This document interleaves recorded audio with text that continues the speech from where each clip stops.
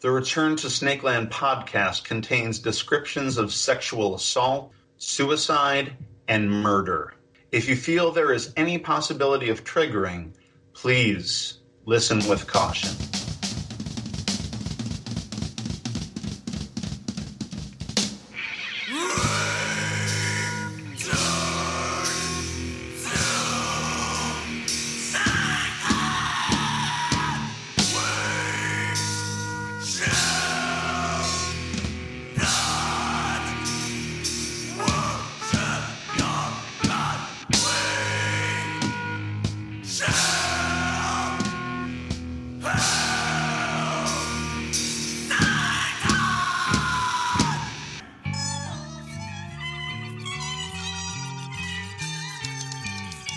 Return to Snakeland, a true crime podcast. This is episode 8, the continuation and conclusion of the alternate history of Kenmore, New York in the 1980s. Record stores in Kenmore in 85, 86. Two of them loomed very large. The first one was actually in Kenmore proper. It was called the Record Mine, and that guy only sold used records. And it was owned and run by a guy named Dave Olka. And we used to call him Jim because he looked just like the bearded Jim Morrison on the cover of L.A. Woman. Later, when he dropped the weight and the beard, he didn't resemble Jim at all. But he was really important to us because he wasn't a price gouger. Okay. His records were all usually $4 or less, and the two record sets were like 7 or 8. And considering it was all used trade-ins, the selection was it was really great. I mean, I look at this list I made, and I'm like, these are amazing records, and I bought them all used for like $4 a piece. I'm gonna give it to you right now. All right, and a big thank you and rest in peace to Dave Olka for selling me these because I own all of them still. So the first album by The Damned, Raw Power by Iggy and the Stooges, New York Dolls and Too Much Too Soon by the New York Dolls, Kick Out the Jams by the MC5, classic. Can Your Heart Stand It by James Brown, the first 4 records by Patti Smith, Love Revisited by the band Love, Singles Going Steady by the Buzzcocks, and One Nation Under a Groove by Funkadelic. Most importantly, a cheap-looking 2-record set by the Velvet Underground and Nico from Germany. It was just a bizarre, just kind of amalgamation of like different songs off of different records. But somehow or another, it was actually really pleasant to listen to. So they, it worked out, that kind of thing. But there was a Little Scene television commercial for the Record Mine that featured members of the Kenmore band Green Jello. I think probably most of you have heard of, at least, who went on to fame and fortune as the Legally Altered Green Jelly. They did that song, Three Little Pigs, right, with the claymation video. But anyways, this commercial with Green Jello is on YouTube, along with everything else, the destruction of Snakeland and, other things. If you're interested, you can go looking for it. Green Jello was also on The Gong Show, if you remember The Gong Show. They were on The Gong Show? I did not know that. They were on The Gong Show, but it was after apparently, Chuck Barris wasn't doing it anymore. It was just some guy. And I saw the clip. They did Rock and Roll Pumpkin, which is actually one of the songs I remember from that period when they were just very, very strange. And they, of course, they got gonged in like a minute or whatever. Those people have no taste, so what are you going to do? But they opened for the Ramones when the Ramones played, where was it? Ball State? Yeah, I think so. Our freshman year, or I'm sorry, that must have been sophomore year. Anyway, there was the whole thing with the Rock and Roll Pumpkin and the famous one-string bass and the Mr. Softy song. It was just a lot of big hits. So yeah, was the Record Mine still around, or had that gone into other hands by the time you came in? I think it might have been around. Not entirely certain. Because by the time I really started getting into music, I don't think it was, but I remember it being there. And then by the time I started really going shopping for records and looking for music, it wasn't around. And then it popped back up again, like in the 2000s. That it's a different name and a different guy. He's a real price. He's a real price gouger. Yeah. So yeah. But anyways, it all makes sense anyway, because, like, I know that place was kind of going out of fashion because records were. And, when you were in school, I know that CDs obviously had come out, but also, it was like the primary way that people were buying music, I believe, at that point. CDs and tapes, yeah. Gotcha. Yeah. Okay. A lot of tapes. Ain't nothing wrong with that. So where we went for new records was not in Kenmore, but it was pretty much the only place to go. It was Home of the Hits. Oh, yeah. It's easily the coolest record store in Buffalo. Absolutely. It was a straight shot down the Elmwood Avenue bus, or if you were a bike rider, you could ride your bike over there. I don't know. I didn't know anybody who had a car. I never thought of us as being like poor kids, but none of us. Well, we had like one guy who had a car, but he always wanted gas money. So fuck that guy. Ass. Yeah, fuck that guy. Anyway, it was in an old Victorian on the Elmwood Strip, and it had all the cool old punk reissues. Like the stuff from like 77, 78 that we were too young to get. The new indie rock records. I remember specifically buying Flip Your Wig by Husker Du, Let It Be by The Replacements, and, mostly for the covers because I didn't know what was good. And I got really lucky. And those were really, really good records. That was great. I was in Home of the Hits all the time. Oh, right on. Every weekend I could get there. Oh, that's cool. It was kind of dimly lit.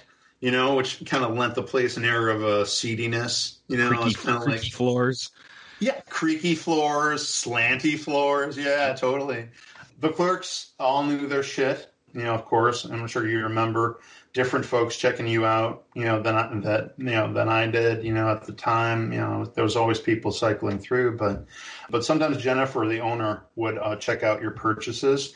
And I'm very proud of this, when I bought my copy of the Stooges' Metallic KO, she sighed and said, "Well, I guess we all have to buy it sometime." And she could have lost the sale, but, she told me the truth. And of course I still bought it. So, it was what needed to be done. Yeah, I know. We used to go there all the time. Love that store. Buy tons of T-shirts, all sorts of all the T-shirts lining the walls. Mm-hmm. It was the best. It was the best. I used to just scour that place. Now, can I ask you just real quickly, since we're talking about music, what was your go-to to find out about music other than word of mouth? Did you read magazines? Because I was always devouring. We had Spin magazine. Obviously, there was Rolling Stone. But I was always devouring magazines. Like, what's the next big thing? What's, who should I be listening for? Sure. The only thing that I really utilized was Spin.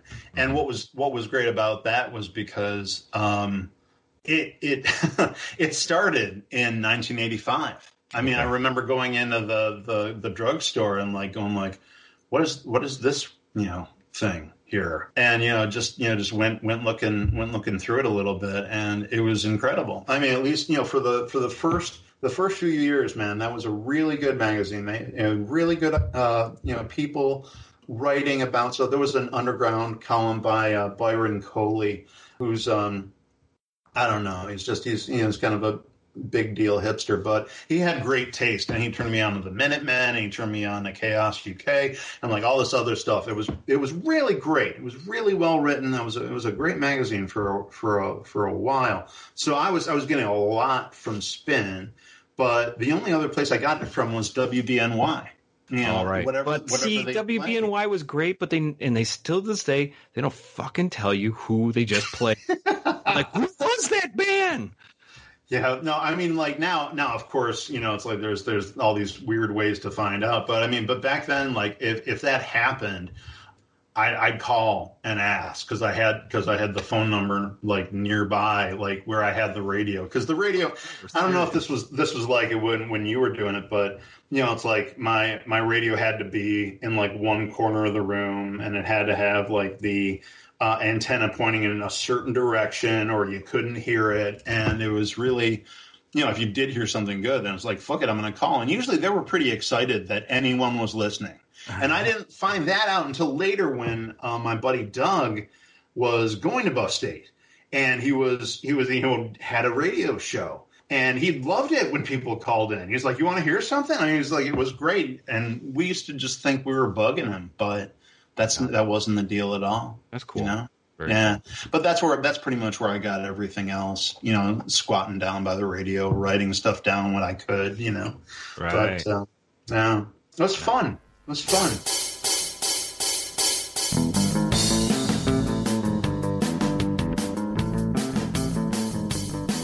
This is 89.3 FM WQCC Queen City College Radio, paid for by your student activity fee here at Queen City College. This is Sarah Flynn with In Like Flynn every Thursday night from midnight to 3 a.m. The request lines are now open, so give me a call if there's anything you want to hear. Okay, so there's a show coming up at Queen City Seminary on Friday the 24th at 7 p.m. featuring Fallsville's favorite sons, the Ramrods, opening for the Trash Rock Kings, the Splat Cats. Tickets are $5 at the door, $3 for SEM students. Oh, and don't forget to pick up the Splat Cats 5 Big Ones EP, available at Needle Tracks, Hitsville, and maybe Record Theater too, but I'm not sure. All right. Secret decoder ring, you had to figure out what was out there and had to go looking for it. Of course, someone gave you a tape or something like that, like, oh, that's a good song, but sure. There's a lot to go through, and it'd help if someone would actually let you know where to aim your dollar for. Totally. Yeah, there was nothing worse back then than buying a bad record. Or especially like a bad new record. It's like $9, $10. Jesus Christ. And you get so excited because you'd be like, oh, this band, I like their last 2 albums, and you buy and be like, what is this? Like, what is this? I can't even enjoy these songs.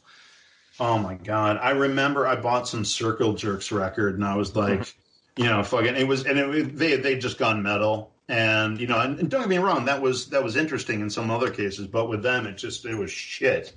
And I basically listened to it, and the next day I was back at, it must have been Home of the Hits, trading it in for store credit, so, bad news, man. All right. Anyways, we'll move on to talk about comics. In 85, 86, the only comic store that I knew of in Kenmore was the Collector's Inn. I don't know if there was more by the time you were there, Aaron. Yeah.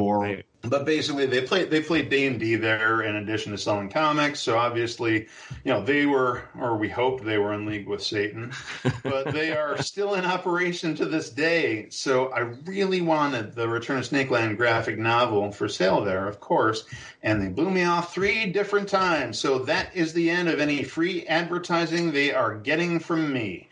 Go to Gutter Pop on Hurdle. It's awesome. Okay. Yeah, Gutter Pop's. Sorry. Yes. Gutter Pop's pretty amazing. I'm not gonna lie.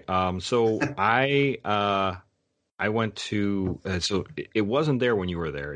It's Seeley and Kane's comic shop.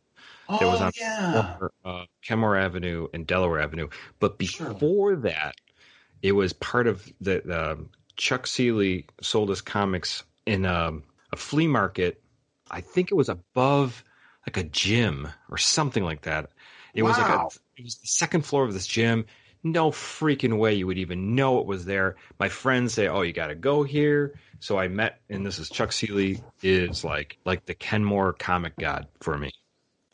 Cool. So he was just the guy who is, he was a quintessential comic book guy, like from The Simpsons, but he was really, really very smart. Could read Greek, he was just, he just do a lot. He just was very, very smart. And he just ran the comic book shop because he didn't want to have a full-time job. He was like, I just want to do stuff I want to have fun with. So, unfortunately, that's where I heard about Return to Snakeland blog because when Chuck Seeley passed away, he had a heart attack. One of my friends, we had a rallying cry to go and keep the business still in, to keep going because he willed everything to his employee, willed the whole store to his employee, and unfortunately, he didn't keep it going. But whatever, it is what it is. But that's what my friend told me about your writing about Return to Snakeland. Holy shit, that's crazy. But Chuck Seeley was amazing. We used to skip school, and we used to eat breakfast with him at the corner restaurant there. And he'd be like, "Shouldn't you guys be in school?" And then we'd just hang out with him in the store for a bit, and then we go gallivanting with our comics. But yeah, he was great. So many good memories with Chuck. Collectors Inn, I didn't really know those guys that well. Chuck, you're not gonna either. Yeah. So. Yeah. Chuck, was it, especially. Well, here's to him. Rest in peace, Chuck. That's awesome. Fantastic. Really, really amazing to hear. That's great. Right. Yeah. So we got a couple good things out of the way with this podcast. We got a couple of good and important fellas saluted here. Yeah. That's pretty great. Yeah. If you wouldn't mind, if you could talk a little bit, because I'm definitely bowing to your knowledge on this one. Just the best or the most important comics, like 85, 86. So a lot of big things came out in 85, 86. Most notably, 86 was the two probably biggest game changers in all of comic history. Was Frank Miller's Batman, The Dark Knight Returns, and then Alan Moore's The Watchmen. So if you've seen the movie, it's okay, but definitely read the comic, the collection. It's still one of the better written comic books out there for, a collection of comics. It's fantastic. Still holds up today. Dark Knight Returns kind of took the old 1960s Batman and changed him to this hard-boiled, story in, it completely altered. So those two had become, tent poles in comic book history, and they've been sort of taken and tried to reimagine and redone 100 times, but nothing can change when those came out. That really, really changed comic book history. So shocking stuff and also fantastic stuff at the same time. A couple others was the very first #1 of Love and Rockets from the Horrendous Brothers.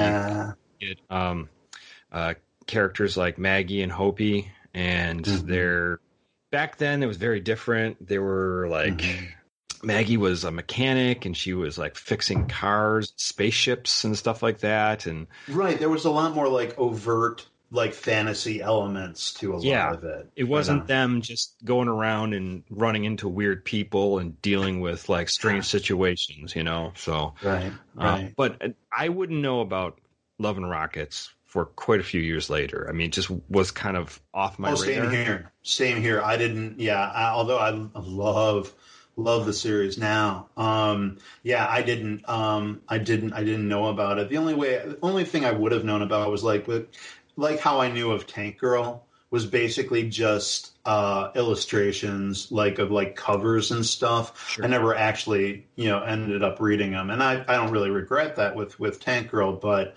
Just like Love and Rockets, it would have been really amazing to start reading it in 85 and then seeing where it's come to today. Like the last couple hardcover Love and Rockets things, mostly dealing with Maggie and who's been all the way through, but this guy Ray and their romantic relationship, and it's amazing. It's absolutely amazing. I mean, I'm making it sound like some romantic thing, but it's really just like high art. It's great. Right. Another one was Alan Moore in 1885 came up with the first Miracle Man comic, which was sort of a play off of Shazam.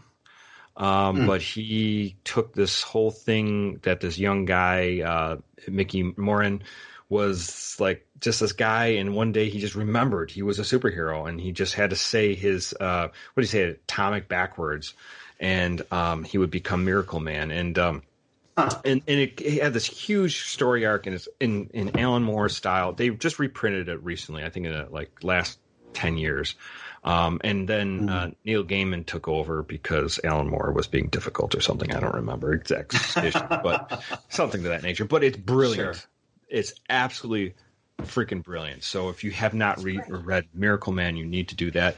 Another one, very important, was the Crisis on Infinite Earths from DC. So this was basically DC trying to tidy up all the loose ends, because DC had so many different characters, and they had so many different stops and starts and different origin stories. And they basically said, all those are true, but they are in different, parallel universes, and they all have to coincide. And so there was this whole storyline about that. So most notably, obviously, you had the death of Supergirl and the death of the Flash, Barry Allen. So that happened during that. It was pretty shocking at the time. Right. I mean, I remember at that point, when you had characters die, in a book, that it was still like a really big deal. It wasn't like Phoenix in the X-Men, big deal, but it was still really big. It was still shocking, and those were two big characters, and people were pretty shocked by that. Hard to read, a little convoluted in some points, but it's still something notable at that time. Another Frank Miller masterpiece is his Born Again with Daredevil. That's issues 227 to 231, where the Kingpin, Wilson Fisk, basically figures out who Matt Murdock is, Daredevil, and he's just going to disassemble his life. And it's really hardcore. It's one of those things. There's when I was younger reading this, I'm like, how much can they do to this guy? It was just dragging someone through glass, that's kind of thing. So it was. That sounds painful. Yeah. Oh, it is pretty awful. Yeah, it's pretty awful. Yeah. So it's worth a read. You can get it in a collection called Born Again. Pretty good stuff. Also, we had after the Crisis of Infinite Earths, they rebooted Superman, Batman, and Wonder Woman. So we had Batman Year One. If you can get your hands on Batman Year One, absolutely worth. I didn't read it for years because I was never a huge Batman fan. Batman Year One is fantastic. Needs to be read if you want to read a good comic book story. Art, everything. It's just so cool. The other one that came out, which was I was very young at the time, was Man of Steel one by John Byrne. A lot of people don't think this is that great. I think it's still a beautiful comic. I think it encapsulated Superman perfectly for that time. And he's that symbol of hope. He's that symbol of, the genuine, good superhero. And, but it's sort of reimagined and stuff like that in more modern day stuff. So great stuff. So there was a lot of cool books that came out during this time. Yeah, and nothing. The only one that came out that was kind of a flub that I used to collect was Secret Wars 2, which was pretty awful. Sure, Secret Wars 1 wasn't all that great. To be honest, but it was fun. You could read Secret Wars 1 because it was only 12 issues and there was no crossovers. Back in that time, Secret Wars 2, there was all these crossovers. You had to buy all these different books to the rest of the stories. And it was I was young and I bought into the whole thing. And it wasn't that good. It really was not good. So. Wow. Cool, man. No, that's great. Thank you. Mm-hmm. I'm gonna shift us over just to just the movies and really the video stores that really shaped things for us, or at least me and my small circle of friends. But of important movies in that period, you gotta figure they pretty much all came out in either 85 or 86 in the theater. So you had basically The Breakfast Club, Pretty in Pink, and Ferris Bueller's Day Off. Oh, that's crazy. Those all came out during that time? Yeah, it's crazy. It's crazy. Because the thing of it is that you think that Pretty in Pink is a John Hughes movie, but he wrote it. He didn't direct it. Gotcha. So it's really just basically him writing and directing Breakfast Club, and then the next year doing Ferris Bueller's Day Off. But, I mean, again, this is a guy who, look, whether or not you like what he did was, it was solely like his thing during this time period. It's like, this is what he did. And that's pretty impressive. And it definitely still affects our pop culture, not necessarily in all good ways. And there's some really creepy Me Too shit in both Breakfast Club and 16 Candles, which again was a little bit earlier, but right, yeah. But anyways, aside from that, it's just a stream of just really interesting stuff. You got After Hours by Martin Scorsese, which is this just like frantic anxiety nightmare, basically totally different from everything he had done beforehand. And he just did that like whipping camera thing just after that, like in pretty much every single one of his movies. It's amazing. Return of the Living Dead was a pretty big deal, not just because it was a good, funny zombie movie long before we all got bored by that. Right. But it had a great punk rock soundtrack. It was the Cramps and the Damned. It was really good. So cool. So that was wonderful. Have you seen that? I might have. It's been, if I have, I know they did a bunch of like sequels to The Living Dead, because I know the original, and then there was a remake of Living Dead, and then there's like there's a whole string after that. So absolutely, it's impossible to tell without looking really close to see exactly what you're getting. Right. It's really odd. So, but that's definitely not the case with Brazil, the Terry Gilliam movie, which is perfect, beautiful. Yeah, I love it. I love the really down ending. I think it's amazing. Yep. Blue Velvet, which I shouldn't have, but I saw in the theater in '86 when it came out, and I was not ready. I was simply not ready. 15, 16? Yeah. Yeah, that's crazy. Watch that. They should have stopped me at the door, but it was up at like, maybe the North Park, maybe the Amherst. Either way, they weren't keeping kids out, and it was absolutely amazing, but terrifying in a deep way. Yeah. River's Edge, amazing movie. Definitely my favorite. Crispin Glover acting ever. But the main thing was that there was the creepy similarities between like the heads in the movie, and the dead girl. It was pretty grim, but it's a really well made movie, and you got Dennis Hopper and it's great. It's really good. Right.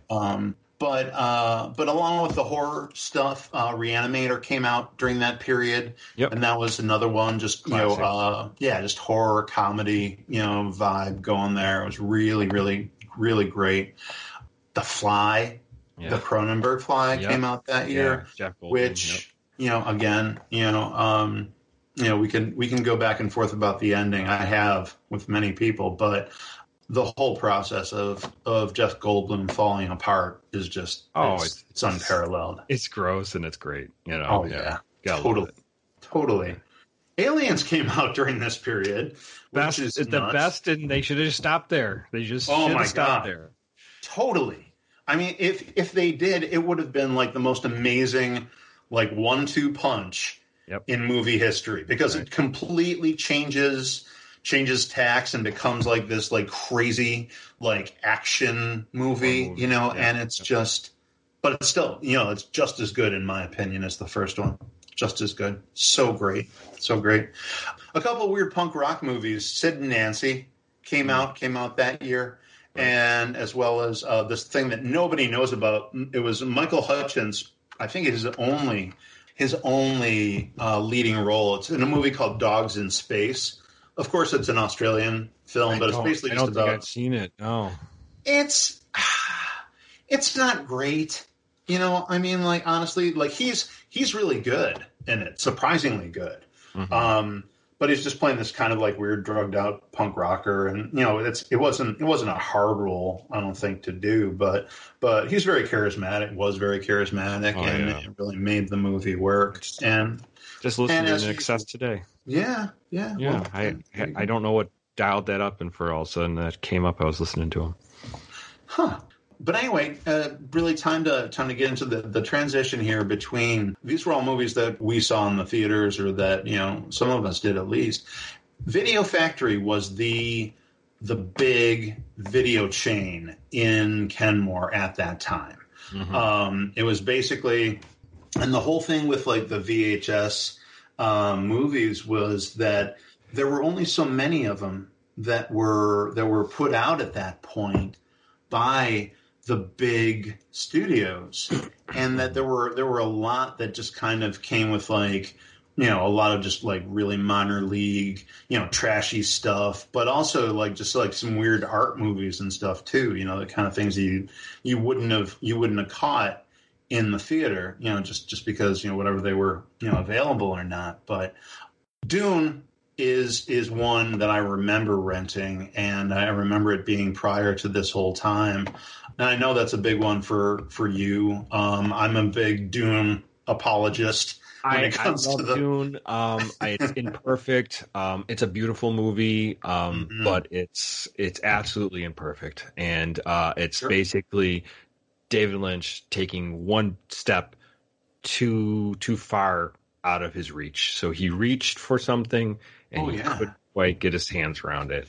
And it's not totally his fault when you read about the history about it, but still beautiful movie. I could watch that movie all day long. Oh, it's visually, it's just visually beautiful. Yeah, it's fantastic. Just turn the sound off and just actually keep the sound on. You just don't have to pay attention to it because the sounds are weird.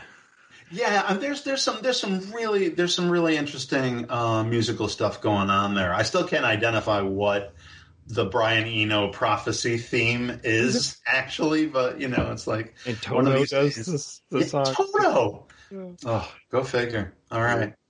Anyways, but also another just incredibly beautiful film is Rumblefish. Yep. That was a big one circulating in the Video Factory era.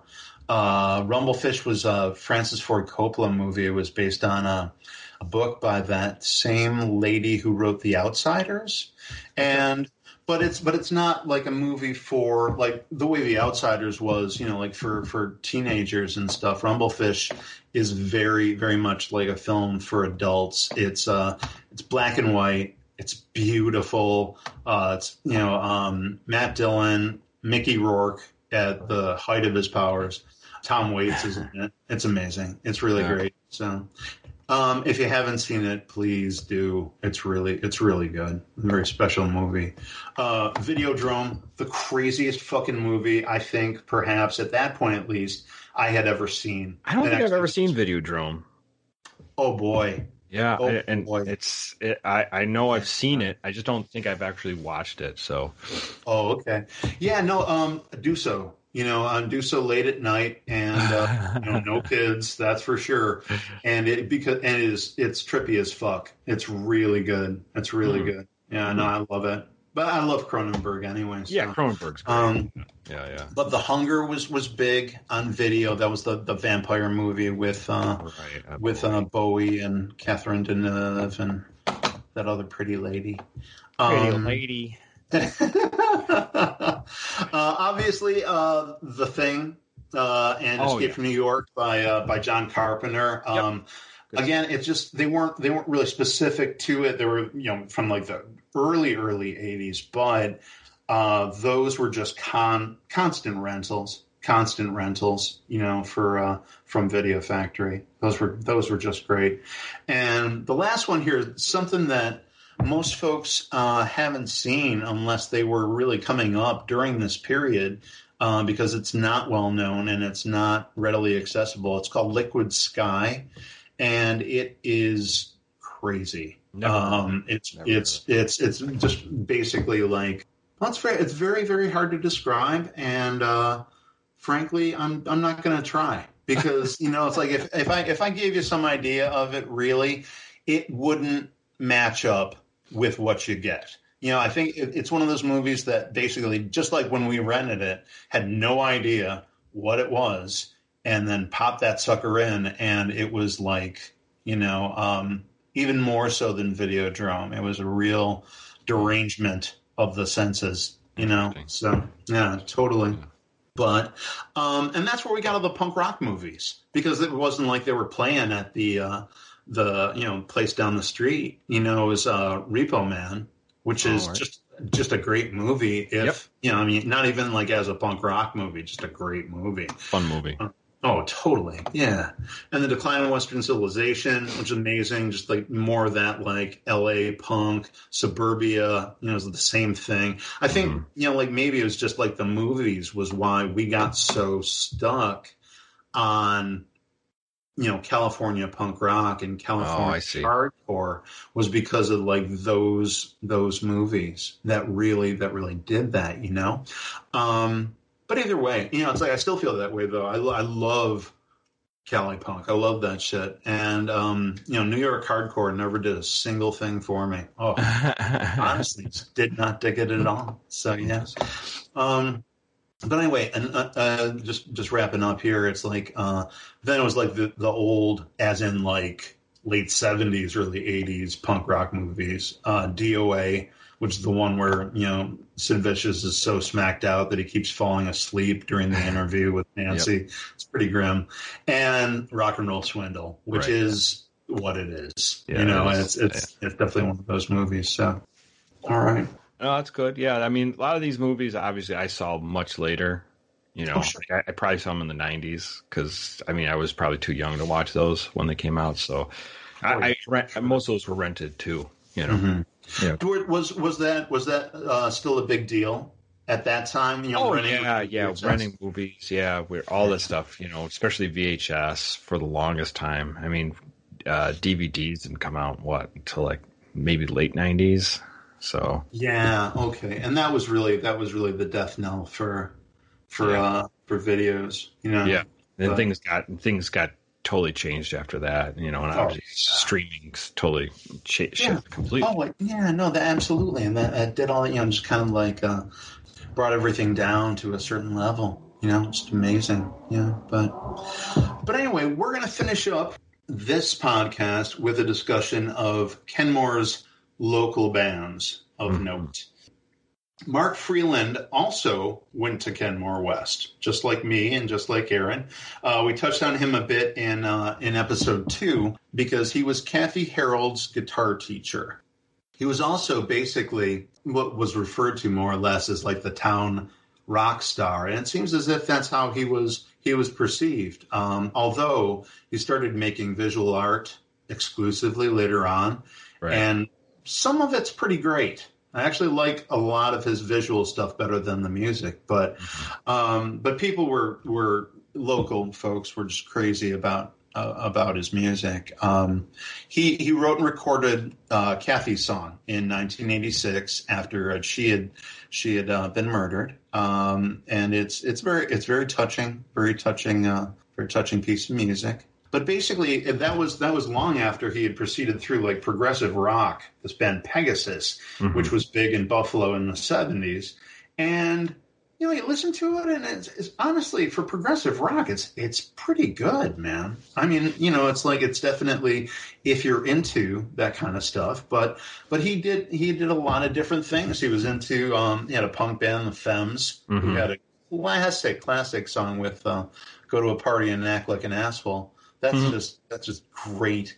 And finally into like this electro rap and kind of like the Bowie-esque balladry of like Kathy's song, and that was all under the name of Electro Man, who I think was him and a couple other local folks that he played with frequently, Ken Weber and David Kane, I believe. I hope I'm not misspeaking. I'm pretty sure you're right on that. Yeah. Right on. So, but he was the big force all the way through. I bordered her tears with all of my years, but she was much braver than me.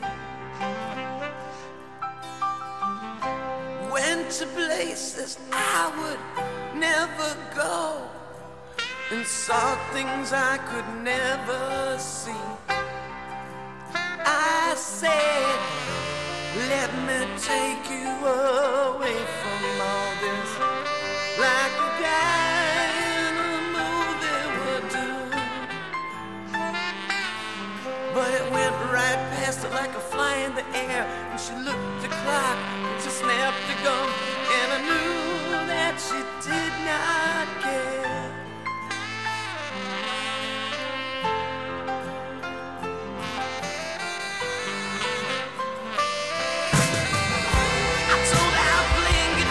Saved my life way back when, but I just felt like another one of those lecturing old men.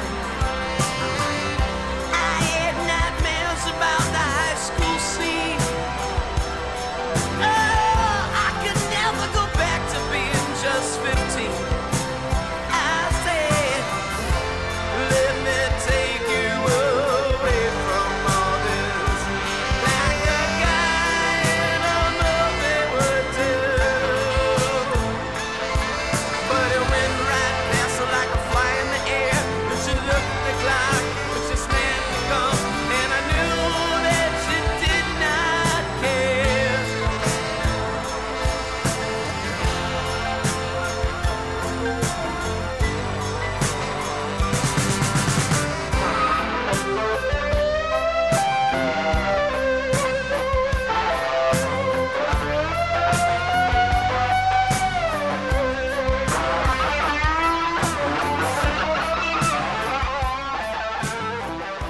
Kenmore, for unknown reasons, had a big garage rock influence, and I don't know where that came from. It could have been from Rochester, but the main things that were happening at that point that folks were listening to would be the Nuggets compilation, all the Pebbles compilations, the many volumes, and I think maybe that explains a little bit of it. Those were coming out on reissue quite a bit during the mid-'80s. The Bands of Liars, Chesterfield Kings, the Cynics. What that all pretty much ended up boiling down to, the biggest Kenmore bands that existed were the Splat Cats, and they were a little bit older. I think they were more like college age when we were in high school, and they had an EP called Five Big Ones, which was very garage influenced, but really good lyrics. Cool.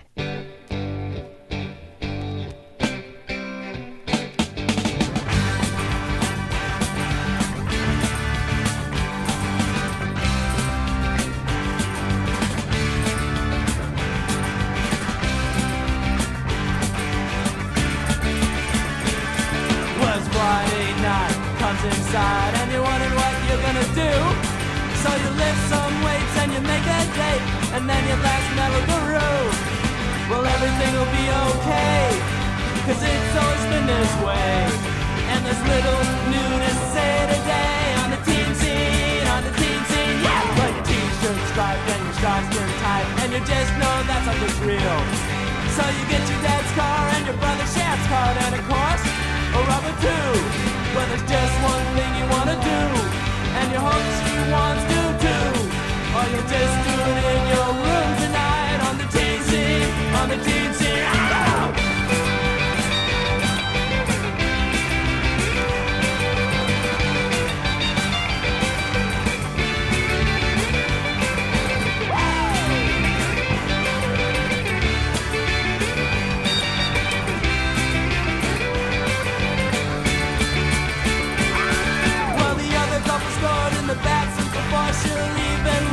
you. But now she's really drunk and her brows undone, and you're gonna get all your hope too. But then your sock falls to the floor, and she laughs so hard she fell out the door. Well, at least you weren't bored tonight on the teen scene, on the teen scene. Well, I heard what you said. You said you made it and she gave you head, when really all you got was a new version 2 socks and another adolescent rock in sight on the teen scene, on the teen scene, on the teen scene, yeah. And the other is the Ramrods. The Ramrods came out with an EP called Jivin' and Twistin'. They were our age. We knew them, hung out with them occasionally, whatever. The greatest local show that I ever saw was the Ramrods. They played this would have been that year, because this was 1985 and 86 were really their big years as well, as a band, I believe. But they played in my friend Don Kinsey's living room. His parents obviously had gone away somewhere, and basically they were like right there in the living room. There's kids everywhere. The lighting's like totally ineffective because you get that many people in a living room, and it's already super dark. The band members are standing on furniture. You know what I mean? Like kind of like balancing on cushions and shit. It's just amazing.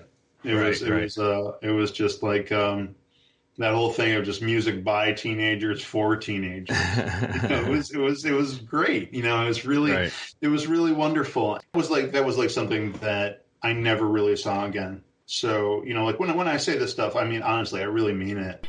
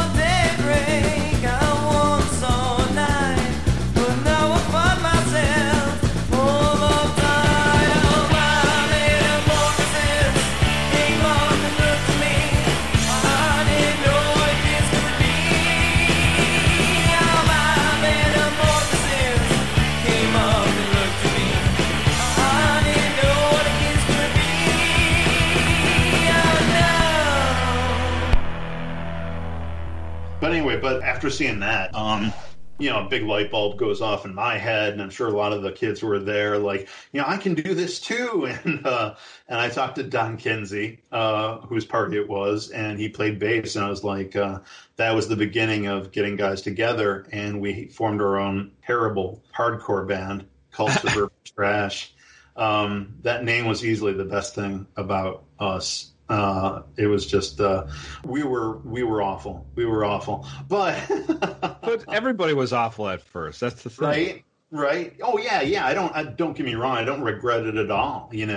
My man, did you have any local bands that really kind of kicked you in the teeth or anything? Or not as much. You guys had kind of a heyday. We did have some bands that came around but nobody that like stuck it out. That's the thing. Like they would be around for a bit and then they just disappeared.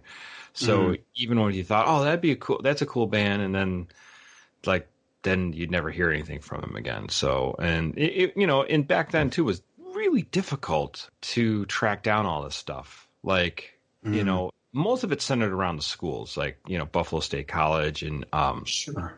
and UB and stuff like that. So that's where you see most of the shows. Or maybe there were some clubs, but there wasn't a lot, and obviously you couldn't go to a bar club because you couldn't get in because you were underage. So all that stuff took me a long time to get into because you just weren't age enough, and there were some all ages shows like at like Buff State, I remember, and stuff like that, but nothing that bands that stuck with me over the years, but it was like, it just one of those things that you literally had to go searching for that stuff. Like, where's the bands? Like, I think you guys had like a heyday of like some bands that were, at least were out there pushing their product out there. Oh, sure. Yeah. I mean, like, yeah, that's the thing is like when you've got bands that are actually making records that, true enough. I mean, that there's definitely like a little bit at least of some sort of, I don't want to say a scene around them, but a mechanism just for for playing shows and things like that, and they play like, again, like just like the local places, and it'd be like Buffalo Seminary and, like Mount St. Mary's or whatever, it's just, wherever you could play, that you would. There was a place on Hurdle for a while called Mr. Groucho's that was all ages.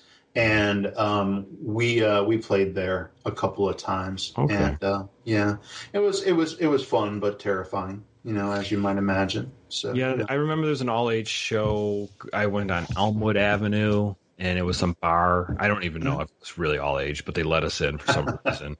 And we just went mostly just. I mean, it wasn't even about the music, just seeing friends and meeting girls. So that was basically it. So right on. Yeah. No, basically the same thing that you're there for, when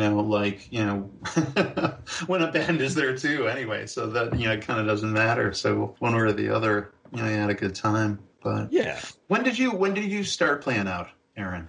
It was after high school. So it was probably like 94, 95.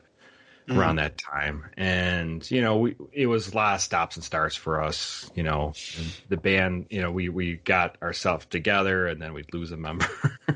It was awful.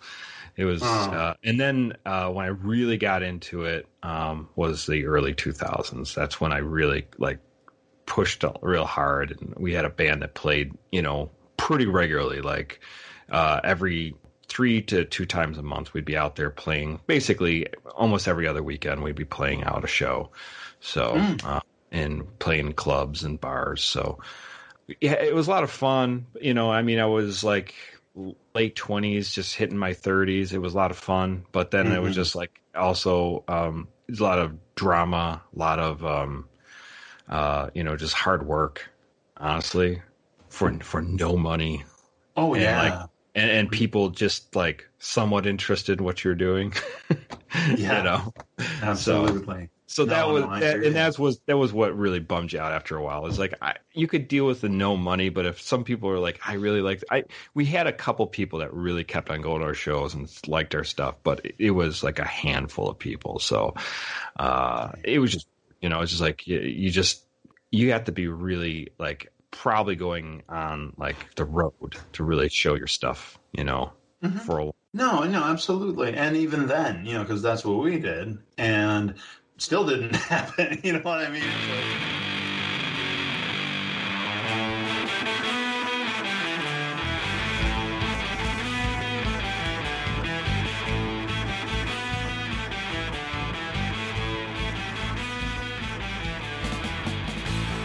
Music and voice credits in order of appearance. Return to Snakeland by Towpath was provided courtesy of Towpath. Kaylee Havernick kindly provided the voice of DJ Sarah Flynn. The Kathy Song by Electroman was provided courtesy of the Mark Freeland Estate. Teen Scene and The Nightcrawler by the Splat Cats were provided courtesy of the Splat Cats. Metamorphosis by the Ramrods was provided courtesy of the Ramrods.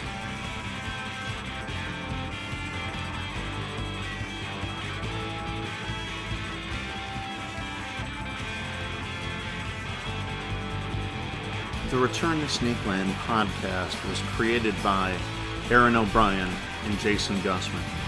If you have any information as to the 1985 murder of Kathy Harold, please contact us at our email address, returntosnakeland@gmail.com.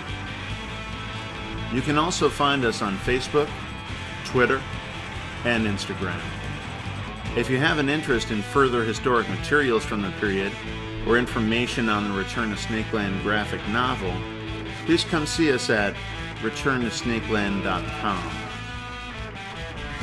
If you would like to contribute in order to ensure the future of this podcast, you can find our Patreon at patreon.com/Return to Snakeland. Thanks for everything. See you next time.